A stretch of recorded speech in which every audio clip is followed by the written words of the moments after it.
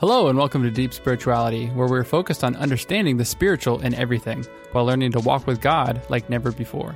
This is part 2 of a 3-part series titled How to Have a Quiet Time, so make sure to head over to deepspirituality.net for more content on this series and to interact with the DIY studies introduced in this episode. Also, while you're listening, make sure to leave us a nice review. We'd also appreciate a 5-star rating. These really help our show get noticed by a new and larger audience, so if you love what you're hearing, let us know.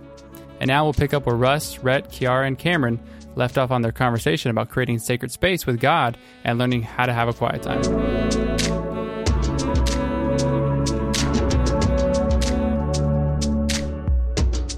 Welcome to the Deep Spirituality Podcast. This is Russ Ewell with Cameron, Kiara, and Rhett, and the same crew who got us started on creating sacred space. We're going to start you out with this thought. Creating sacred space is the key to having a quiet time. We talked in the previous episode about all the things that can get in there and keep us from doing that. And now we want to start to zero in on, okay, what are the 3 things you can do to start having a great quiet time right now? And the first one we're going to start with is, just to get you started, is you want to find a sacred focus. Then you want to get into sacred listening. And then you want to have a sacred conversation. I'll run these through, and then I'm going to let Cameron, Kiara, and Rhett get in and make comments. So first, a sacred focus means you're focused on God, and you're not focused on your circumstances. You're not focused on people. You're not focused on email. You're not focused on last night's problems. You're 100% focused on God. And that means sometimes you got to start out the night before and saying, okay, I'm not going to worry about these things. I'm going to set them aside. And when I wake up in the morning, the most exciting thing in my life is going to be God. Number 2, sacred listening is about reading the Bible. It's about getting everything out of your mind and literally reading the Bible as though God's voice is speaking to you, letting God talk to you. When you read it, you don't look at it and think about what you learned about it yesterday. You don't think about a sermon you heard. You don't think about a book you read. You read it as though you have never read it before. And then sacred conversation, that's prayer. A lot of people pray, but not a lot of people have a conversation. And when you've done a good job of sacred focus and sacred listening, your prayer becomes a conversation. And yeah, God literally guides you to the places you need to go. So I want to see what Cameron, Kiara, and Rhett have to say about these 3 ideas: sacred focus, sacred listening, sacred conversation. Maybe they can add some stuff and get us rolling. Yeah, I think it's totally key just starting out with the sacred focus, because I think if I can't, I'm one of those people that's highly distractible. I think, even I live with 3 other guys, which is insane at times. So I have to get out of the house a lot of the time for me to just even sit in a place, get the headphones on. Because like you said, I think it was last podcast that you were talking about how, we live in a place, millions of people, it's hard to sit and focus. And so I do have a playlist to get my mind ready. I like movies, so I listen to a lot of instrumental. I can't do words when I'm, reading or anything like that. So Sure. I have to, I like a lot of movies. So movie, instrumental, compositions, soundtracks, help me a lot to just get there. But I think also just to, thinking about God, thinking about what I'm actually doing instead of, Excellent. just. So you're saying sacred focus that's a big one. I think for that's you. a huge one That's a huge to start one. out. What do you guys think? And I think as you were talking about it, the thing that came to mind was, wow, all those feel like they take a lot of discipline, like the sacred focus, to be able to shut all those things out and get those out of your head and focus just on God. Sacred listening, you're talking about reading it like it's the first time you've read it. I find myself so many times even only reading the Bible for the last few years, I already read over stories. I'm like, okay, I know this, or I almost start to skim and I have to stop myself from skimming. And then the conversation, man, every week I find myself praying and then having to stop myself in prayer and be like, okay, tell God what you're really thinking. Tell him what you really feel. Don't just, talk about all your, I think it's a place where I go and talk about my worries and my fears, but I just say them out loud. It's not a conversation you're talking about. It's just saying my thoughts out loud versus expecting God to hear and answer in return or give insight, I guess. It's a great study to do on that is the presence of God. Maybe get the Psalms out and just study out the word presence, because part of being able to have that sacred conversation is being aware of and experiencing the presence of God. When you look, that's what sacred space really is. It's getting into that space where God is there. I've had a lot of difficulty with this and had to work on it a lot, and I still can, especially when I get worried about what people think or I get afraid regarding our circumstances in life. But I think the difficulty most of us have is when I like to walk and pray, right? So the difficulty we have is when we're looking at nature, we're looking at the sky, people are walking by, we have a hard time believing God is there. Mm-hmm. And so a lot of our effort has to be in sacred conversation, believing God is listening to the whole conversation. And something my wife really got me started on before we were even dating, and then other friends, is praying about my emotions, because I'm very emotional. I don't know if you are or not. Definitely. Yeah. And so when you pray about your emotions, everything else comes out. But what I learned from you, Red, is sacred conversation is a big deal, and learning how to have a real conversation, because that creates the intimacy. I think Kiara wants to get in here. Yeah. I mean, all that sounds difficult, but also really attractive. Why do you say it sounds difficult? Because what Rhett was saying, like the discipline of like, okay, I'm going to choose to like focus. I'm going to just listen to God. But it's also, as you were describing it, something that I really want, like the sacred listening. Like that sounds cool to me, like to be able to read the Bible and be like, there's something that God is trying to tell me right now, that he is speaking to me from this scripture, and not, I even like the idea of like, okay, don't focus on like what I read yesterday, what I'm supposed to learn. Because I can even put pressure on reading the Bible. Like, I need to get something out of this, not what is God saying just to me for right now. So Cameron, if you were going to like say something about like, how can you, when you're stuck like that and you're not getting anything out of your Bible, do you have any tips? What would you do? Man, that's a good question. If I'm not getting anything out of the Bible, I think I usually reread because I can go through a chapter and not even really be reading. My eyes are moving, but my mind is somewhere else. Yeah. And so even if it's the next day and I realize that, and I'm like, what did I even read yesterday? Sometimes I'll reread what I read, and it's like I never read it because I really didn't like turned out. So I think stopping even in the middle of it, if you catch yourself like I do oftentimes distracted, thinking about something else, I just go back over what I'm reading again, and I don't feel like I have to. Sometimes I'll read a paragraph, I'll read a nice little chunk, but I don't feel like I have to get through a bunch and just really try to get something out of that couple sentences even. Well, you know, one of the workout things I learned about a long time ago is, you know, it's fairly new for people that are older like me, that you can get as much out of 15 or 20 minutes as you can get out of an hour, right? The key is pace. And so one of the things I learned to do is mix it up. You know, there's push-ups, there's planks, there's sit-ups, there's all these different things, but you just keep them going, and you get it going, and you get it going, and to your breath rate, your breathing rate, and your heart rate, they speed up. Right. And so what I try to do is mix it up. So one of the things you can do when you're stuck and you're reading your Bible and you're not getting anything out of it, that usually means that, to me, that I've not calmed myself, right? Psalm 131 says you want to be calmed and stilled, right? And the way you do it is you pray, read, pray. So instead of getting stuck, because when you pray first, you pray about your emotions, you calm yourself down enough to listen. So think about sacred focus, sacred listening, sacred conversation. The way to get sacred focus sometimes is to get away from people and pray. Like if you can't, if you're not getting anything out of your Bible, it's just, it's so noisy in your head. Sometimes that means get up, go someplace, go to a park, go to a mountain, do something, get in your car and get somewhere where you can pray, and you can say, God, you've got to help me forget about all this stuff, because I can't hear your voice because of all that's going on in my head. So sometimes we get into these routines, and instead of thinking about a quiet time as like exercise, what I want to do in this section is talk about a guy who did that. Can anybody remember David and some of his most pivotal and difficult moments? Can anybody remember King David and some of his most pivotal, difficult King moments? Saul chasing him down, him hiding in the caves. Okay, cool. Repeatedly, you know. Or even when his people were trying to attack him earlier, all bitter at him, and then he had to retreat and go back, and because they wanted to, I think, like kill him and stuff. So he had to go back. So he had to go back and get strength from God to be able to keep leading them. You guys are Bible scholars, right? Or I think about, I guess, after that with Bathsheba, and then killing her husband, and then having to deal with that whole fiasco. Yeah, he threw down right there. He got entangled. And guess what? That's exactly what we're going to take a look at. So you guys are telling me that you're working on these DIYs for teenagers. And I don't know that teenagers will do a good job or relate to sacred focus, sacred listening, sacred conversation. I didn't think about that. But I think, can you tell me this idea of DIY? Why do we need a DIY, a do-it-yourself sort of plan and effort that we can roll out on YouTube and podcasts and articles? Why do the teenagers need that? I think it's especially helpful for, it's helpful for everyone. It's helpful for people who have never been to church. It's helpful for people who are coming to church regularly because, like we were talking about before, so much becomes routine. And I think we get in there, and I know I'll try to teach the Bible to a kid or talk to them about a quiet time, but we kind of jump to conclusions and think that they know God. We think that they understand how to have a relationship with him, but no one has really like walked them through it.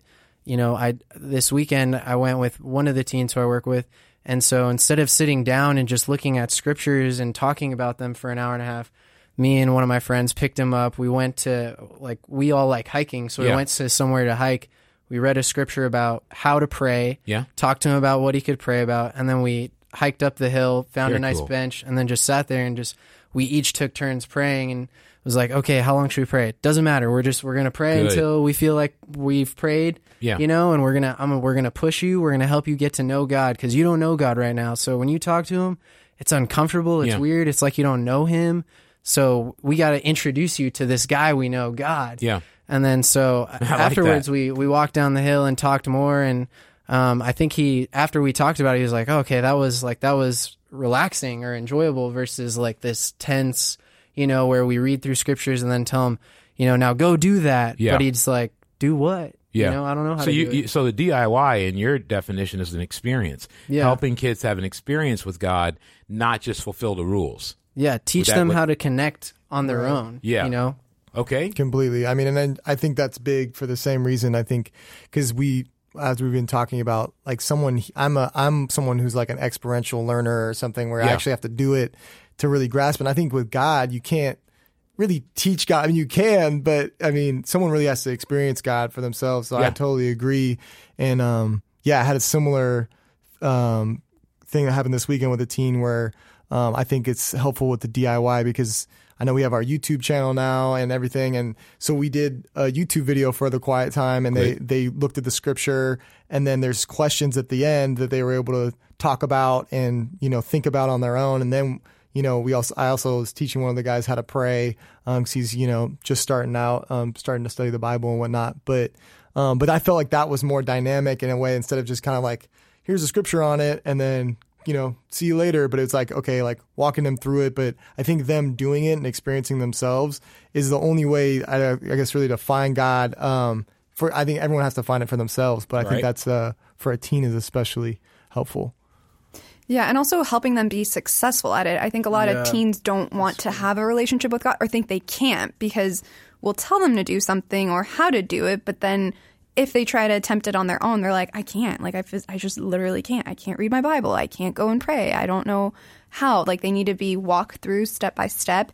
And also, even as Cameron's talking about the YouTube videos, I think it actually really challenges me to think about a quiet time differently. It doesn't have to be traditional, like like the way that Cameron has his quiet times isn't going to be the way that I have my quiet times because something works different for him than it works for me. But a teen is going to think, I can't sit down for 30 minutes and read my Bible and take notes and then go and pray, so I can't have a relationship So what do you God. think the goal of a DIY is? Because we're gonna try to talk about, I'm going to try to talk with you, I've already done a little bit, about a DIY right now.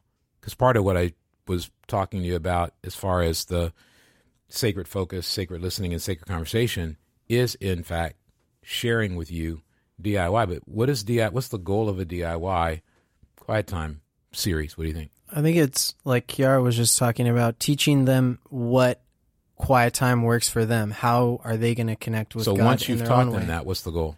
What's the goal? For them to repeat it, for them to be able to do it on their own. Okay. So that's an important thing because it really is not about becoming dependent on human beings. Right. It's about giving them a leg up. You know, Cameron and I played basketball in high school, and I remember going to my first basketball camp. I think I was a 8th grader. And I went in there, and there happened to be 2 guards at the basketball camp who were like all city guards from a high school called Rockford. And I didn't know many people, and I was a pretty small kid. And I went in there, and for some reason they took to me, and they were helping me do all the drills because I was overwhelmed at this camp. And there's, everything you can imagine, from how to pivot to how to come to a jump stop, turn, hit a jump shot, how to box out, how to use your rear end to box out, There are all these technique things. And so the coaches were constantly saying, no, move your body this way, do it this way. And then you ran drills until you got it down.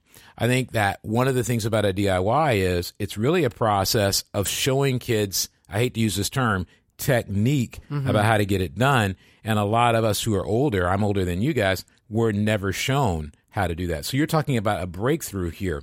And the key to me is what will be the themes and the topics, and will you cause the kids to read their Bible, or, as you guys alluded to, just read a scripture? Because you've got to get them to the point where they do that. So as we go through these scriptures, what I want our listeners to be thinking about is, first of all, when you read the Bible, it doesn't have to be paper. It doesn't have to be phone.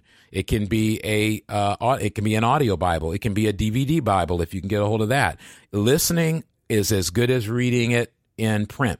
Why? Because think back to the Old Testament, they were speaking orally. It was all oral. They memorized these stories and they retold these stories. And sometimes in our society, we don't realize one of the reasons that dyslexia is a challenge is I listened to a documentary on that, and reading was always easy for me as a kid. So I watched this documentary and I was blown away, because what they talked about is that the human brain really wasn't designed to read print.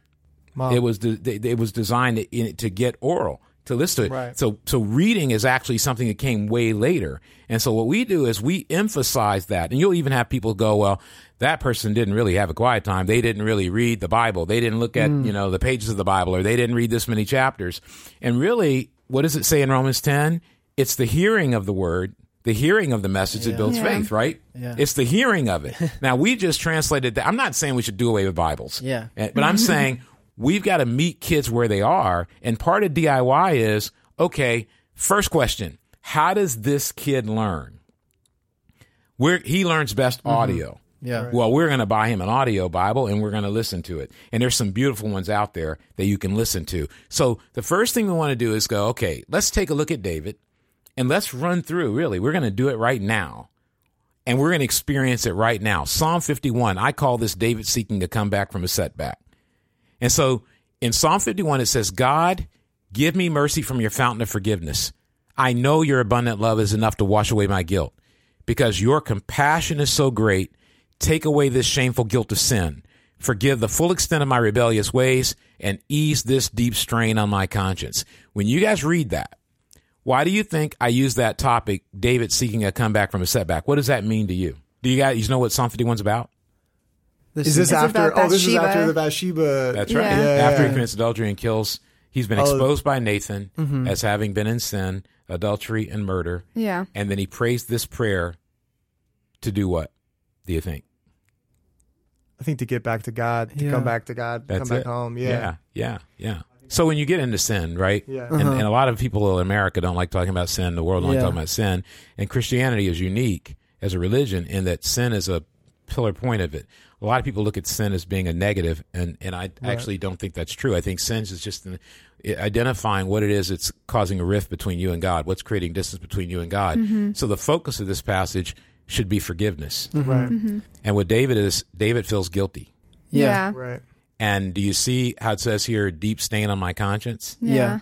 Can you? The reason I like, some people don't like Passion Translation, but that's fine. But I feel like that, the New Living Translation and the Voice Translation, sometimes the New Century Translation, sometimes God's Words Translation, they all tend to get a little bit more emotional than the others. And so I like to have a New American Standard out or an English Standard Version out that gives you that sort of traditional view of Scripture. But this one gets emotional. And one of the most important things I think we can learn from David is that David is almost always emotional in his relationship with God. He is not sitting here going, I broke a rule, I'm in trouble, and I'm going to get punished. He's actually focusing in 100% and saying, hey, I've fallen and I need to get back up. Yeah. And the only person who can get me back up is God. And you may be out there listening right now and you may be like, I really feel terrible about something I've done. I really feel terrible about something in my past. Whether or not it is terrible, I don't know. It may not be, but you feel it is. Yeah. And this particular thing is, I think I know I've needed it in my life.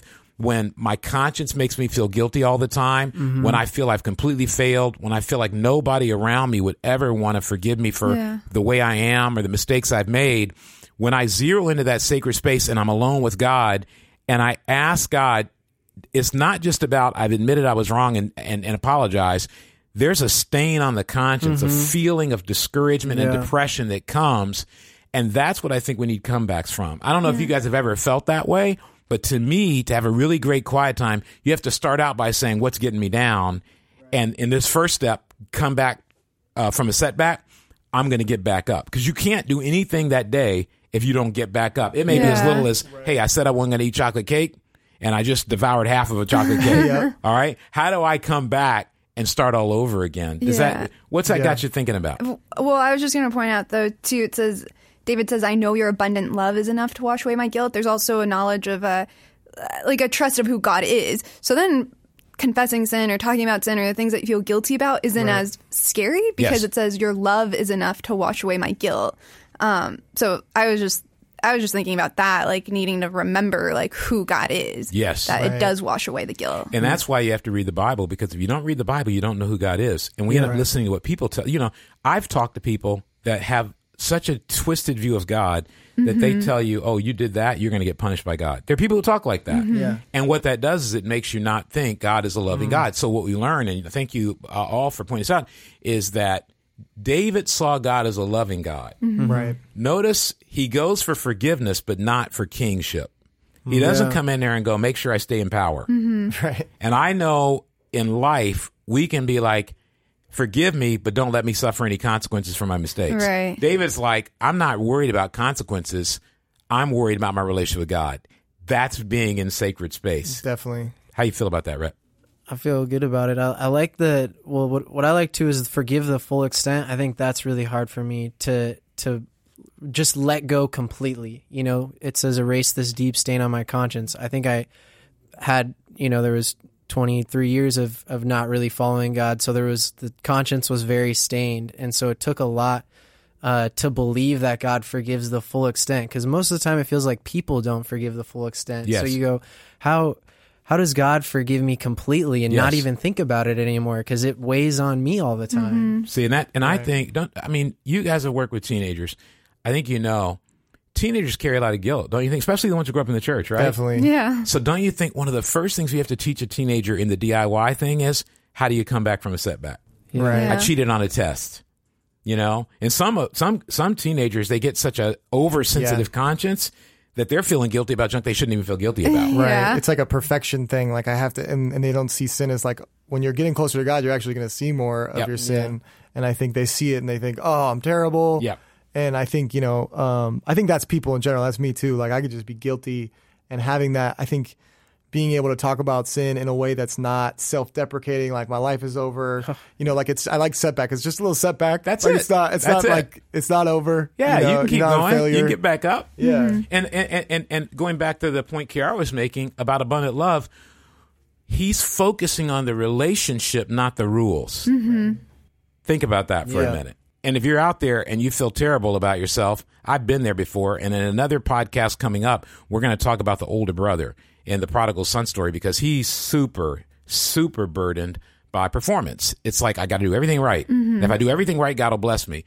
No, David goes, I've totally messed up the relationship. Right. And my number one priority is getting the relationship right. So when you talk about come back from a setback, you're not talking about I'll never sin again. I'll never make a mistake again. I don't know about you guys. I've blown it the same way like so many times in a row that I sat down and went, will I ever change? Right. I've been placed where I've been like, this is hopeless. I'm never going to change. And what David is saying, it's not about whether you change or not. It's about whether you get in a relationship with God or not. Right. Do you come back from the setback in your relationship with God? Now let's take another look at the rest of this. All right. So I call this section quieting the noise of human judgment.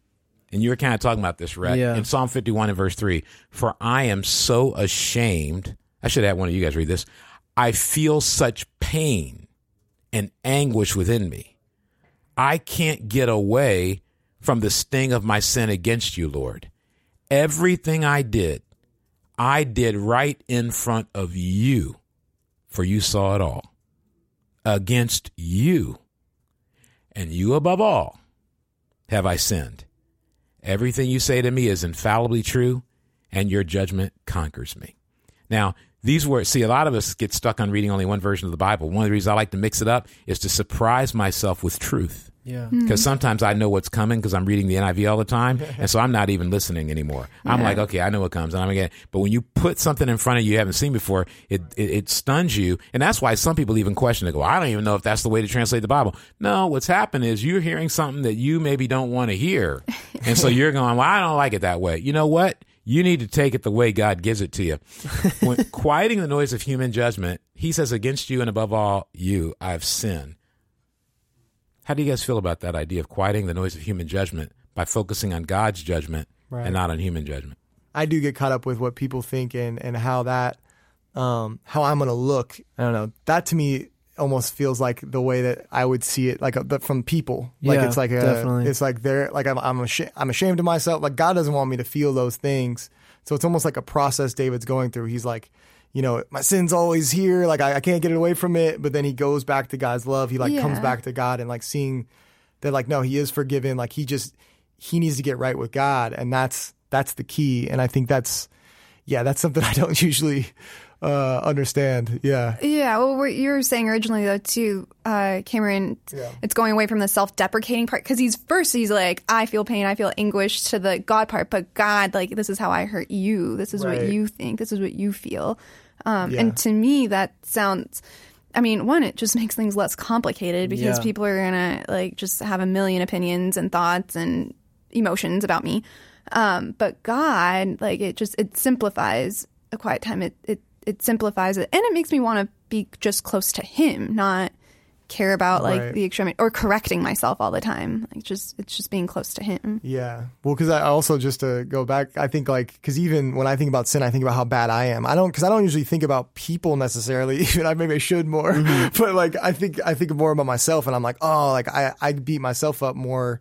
And I think that's kind of what David's doing. Like, and I think that can be my human judgment on my own sin, you know, like, and that's not even a right view. Yeah. Sometimes we're most judgmental of ourselves. Like everybody else has let it go and we're still in the closet pounding ourselves with a bat. Right. And I think that's why what people don't understand. Again, I'm going to come back to this idea that sin is about your relationship with God. And that's about your relationship with people too. And so if I'm mean to Cameron and slander him and insult him, then I'm not going to be close to Cameron until I make that right. But I will not get where I need to get until I can get myself right with God. And I think a lot of the times we think about the rules. I still do, but it was worse early in my Christian life and the human judgment. I remember being in tears over what a leader in my church thought of me. And I'm not joining those people who are down on leaders. I think when you get caught up into what leaders think of you, I actually didn't get mad at the leader. I started realizing that my faith was totally on people. Right. And that my focus was totally on people. And that my anger and my bitterness and my depression was because I was trying to fix what people thought about me instead of going, wait a minute, that's really not relevant. What's really relevant to me is, and Cameron, you did a beautiful job, I think, showing me even some stuff. He's super emotional because he has to deal with the fact that he's blown it from a human point of view, and that from a human judgment point of view, David prays this or talks about this in another part of the Bible. I can't remember off the top of my head, but God says, look, you've blown it counting the men. He says, you've blown it. Now you're going to get a judgment. I'll either, I'll send whatever it is, a plague on you and your people, or I'll turn you over to a foreign military. He goes, you make the judgment because God is merciful and men are not. Right. And I think one of the things that someone to understand is people are not really merciful. Now, there's a bunch of people going, no, not like God. God can see what we do and go, okay, I get it. I'm going to help you out. I'm going to bring you back. It's hard for people because I have a hard time getting over my own hurt. God put Jesus on the cross and was like, okay, this is how we're going to get over the hurt.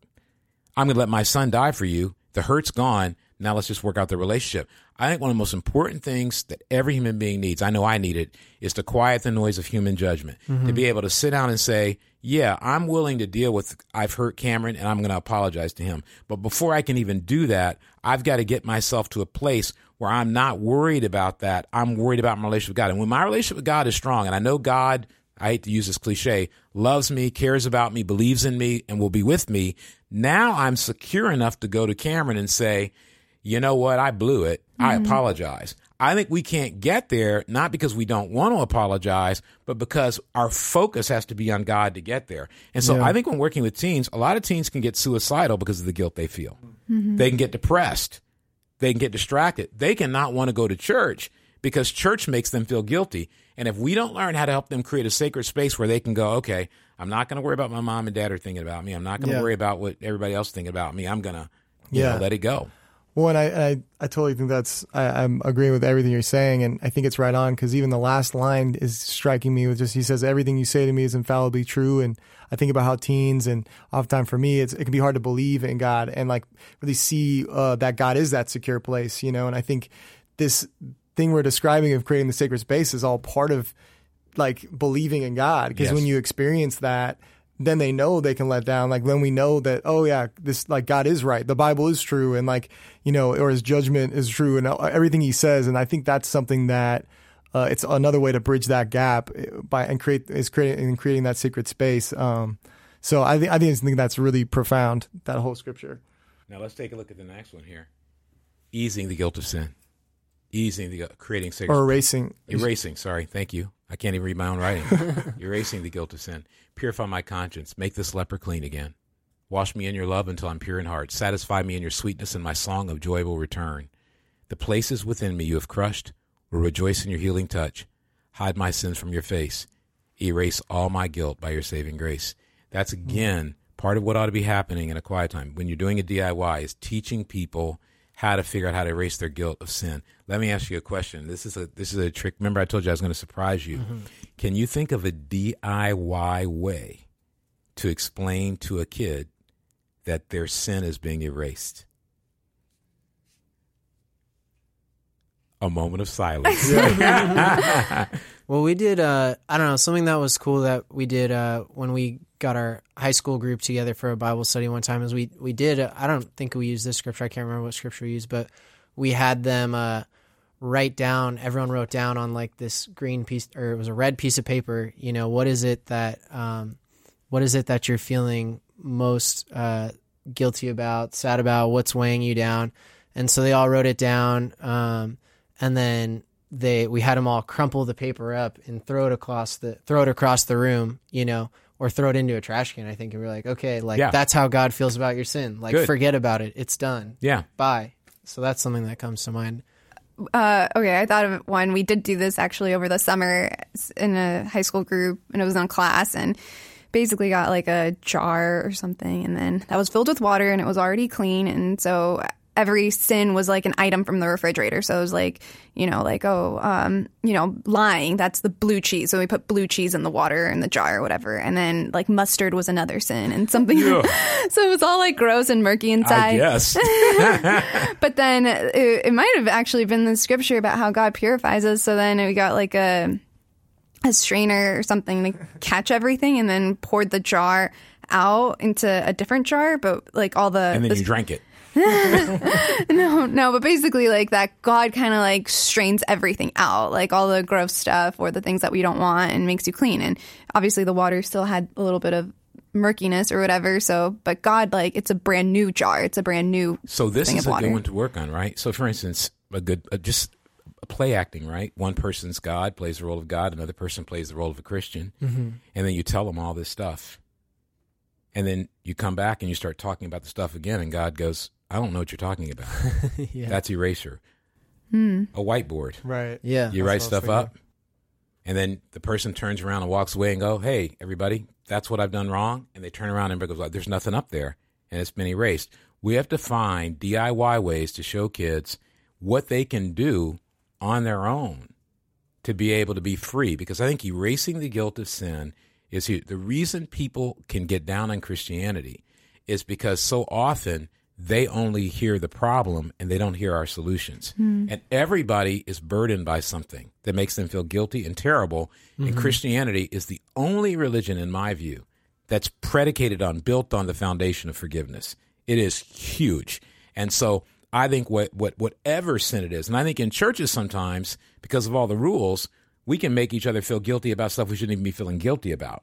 And so we have to work really hard at erasing the guilt of sin. Let's hit this one, restoring your passion. Once you get through the guilt of sin, once you get connected to God, I think you start getting passionate again. Look at Psalm 51, verse 12. Let my passion for life be restored, tasting joy in every breakthrough you bring to me. Hold me close to you with a willing spirit that obeys. Hold me close to you with a willing spirit that obeys whatever you say. Psalm 51, 12, the Passion Translation again. I'm going to read that again, Cameron, so you can delete that, what I just did. Yeah. So we're going to hit this last point, restoring your passion. Let my passion for life be restored, tasting joy in every breakthrough you bring to me. Hold me close to you with a willing spirit that obeys whatever you say. When you have a great quiet time, you should come out passionate. Mm-hmm. And when we think about how we come out passionate, what makes you guys feel passionate?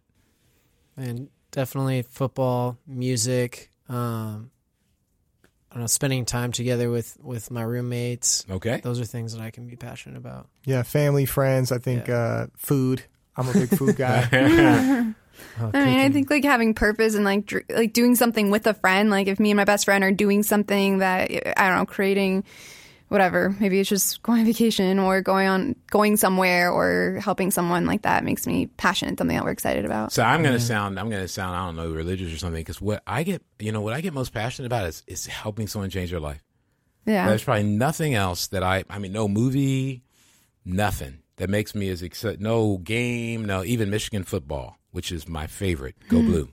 Even that, I just think when I'm passionate for life, I want my kids to do well. I want my wife to do well. I want my friends to do well. I want people to have dreams. I want them to have hope. And I think he's going, I want to get back in the game. I want to get back out there and I want to be passionate. And I just had Psalm 51 is really a quiet time about how to come back from a setback and walk out super fired up, just so intense. I was listening, Parker, who's going to be on a podcast in a little bit, sent me some music the other day. Was that J. Cole? I forgot. Big Sean, who's from Detroit, Michigan. Sunday Morning Jetpack. And I mean, I just saw the title and I was like, this is sweet. I just saw the title and I just sat there for a minute and just read the title. I wish I had come up with the Sunday Morning Jetpack. And when I listened to it, and I haven't gone through all the words, but when I listened to it, that's what I felt. I felt like, wow, this guy's talking about Sunday morning in your life ought to be about coming out with so much passion and free of so much garbage.